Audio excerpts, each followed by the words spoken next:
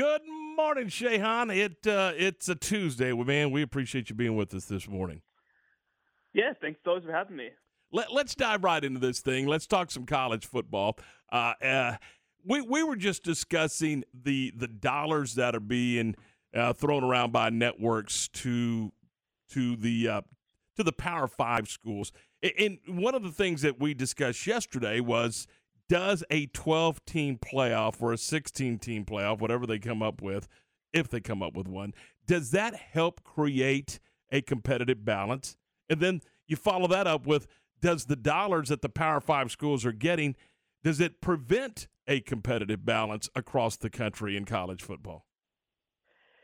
I mean, the short answer is yes, right? And the other thing, even just within the Power Five, is that the SEC and Big Ten are about to probably head in a direction that the other three conferences aren't really going to be able to match, right? I mean, we've seen some projections that the SEC and Big Ten could be pushing, 70, 80, 90, $100 million, while the other three conferences are more in the $50 million range. And now, at the same time, I mean, that's plenty of money. You can create, obviously, a very good college football team that way.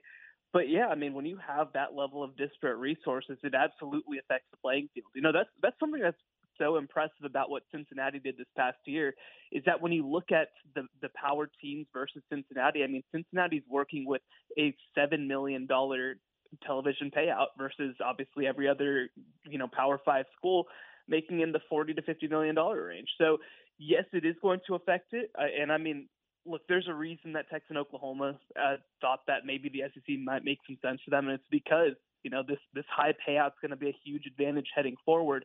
And so it'll be really interesting to see in an expanded world, in a 12-team or a 16-team, when you do have some of these teams still making the playoff, how recruits look at that, how players still look at that.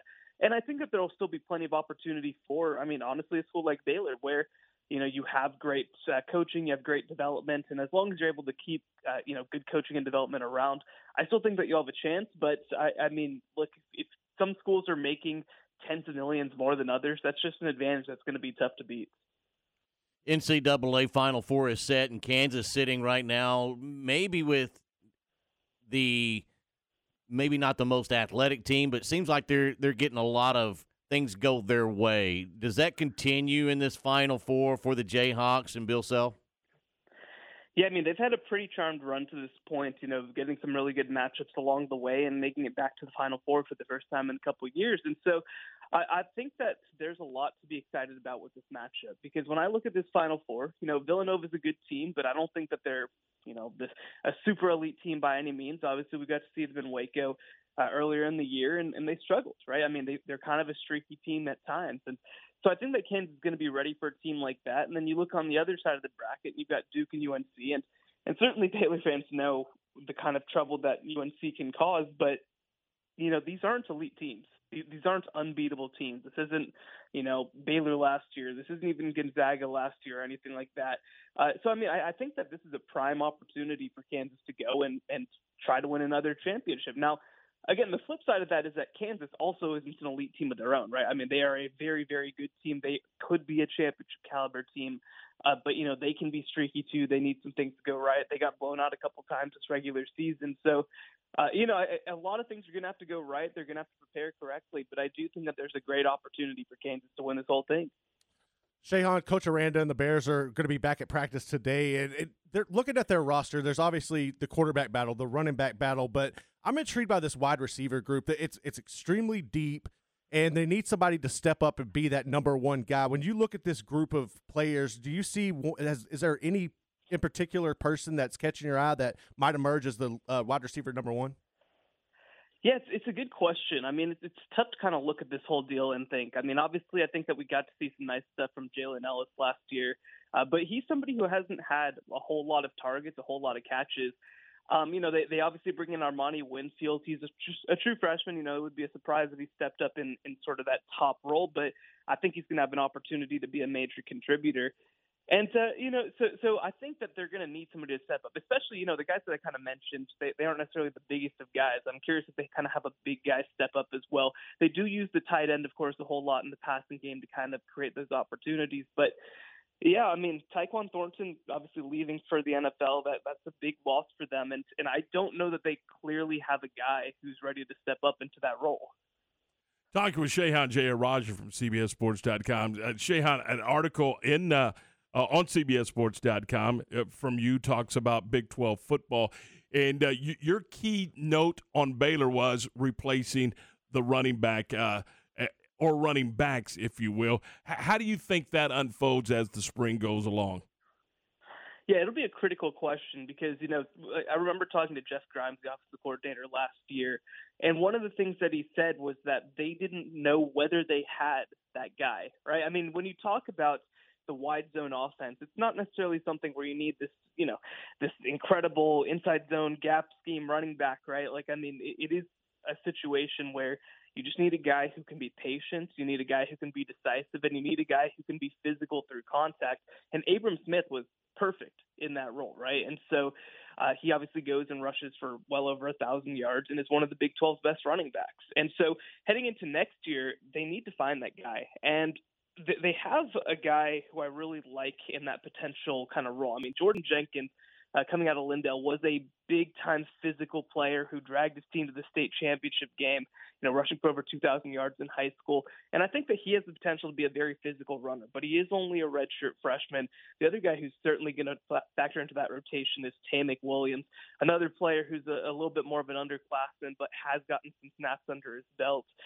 But, they have to find that guy, right? I mean, I think that they're going to be looking throughout camp for that guy.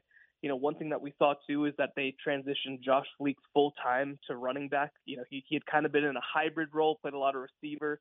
And another thing, too, right, because they do also lose Treston Ebner, who was a little bit more of that versatile, maybe somebody who was able to catch a little bit more out of the backfield. I think that they'll kind of use Josh Fleeks in that role. So they, their whole offense kind of is built around the idea of somebody being able to attack those gaps that the wide zone creates.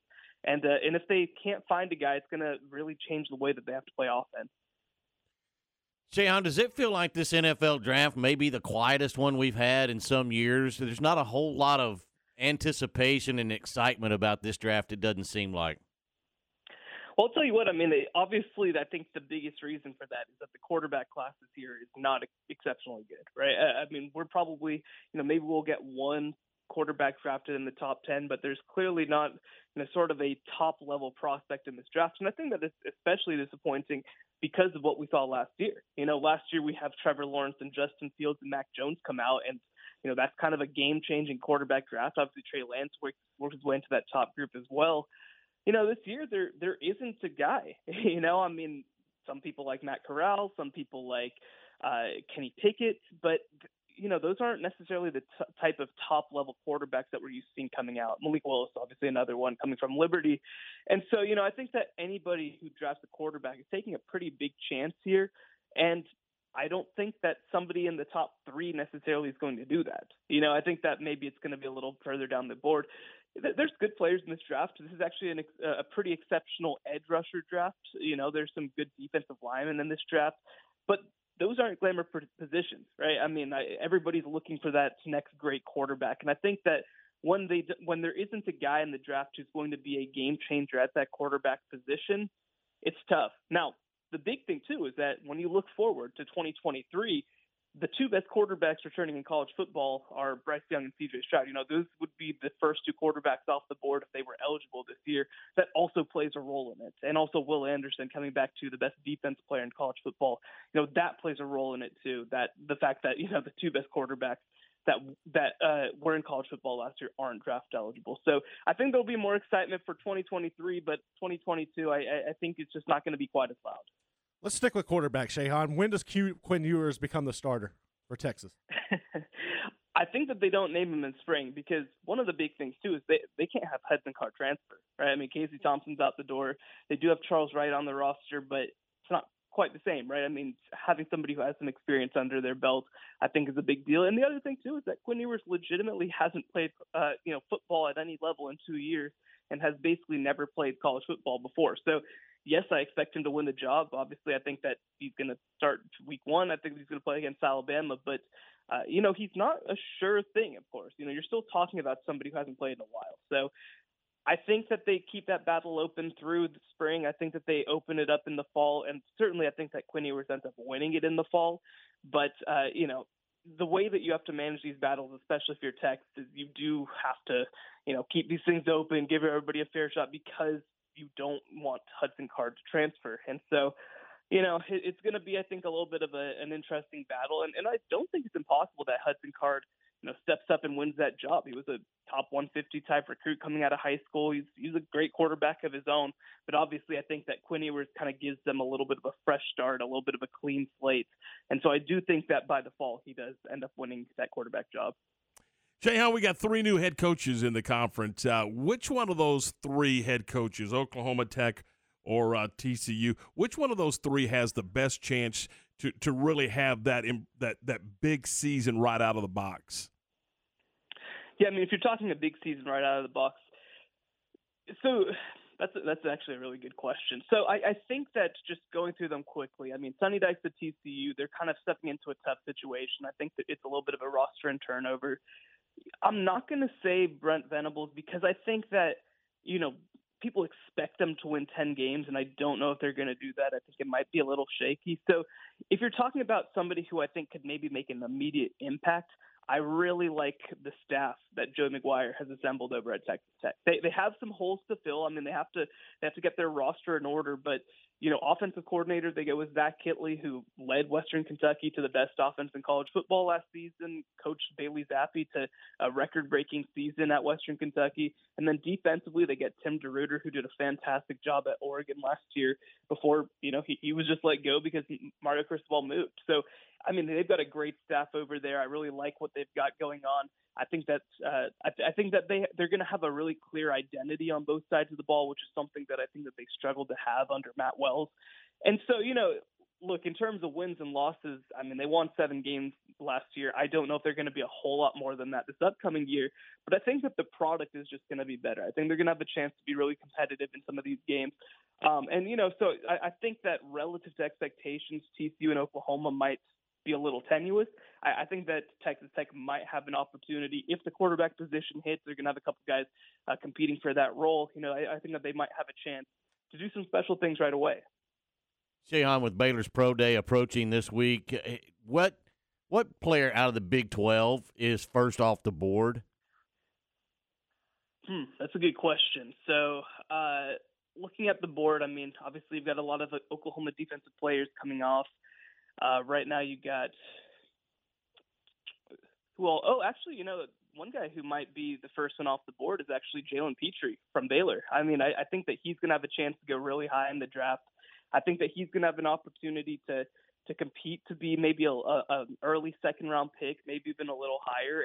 And this isn't like a huge transition year in the Big 12, right? So I mean that's why it's a little hard to think of because there isn't necessarily an elite prospect coming out of the Big 12 this year. But I think that Jalen Petrie is going to have a chance to go really high. People really like him and his ability to play sort of safety or nickel potentially in the NFL.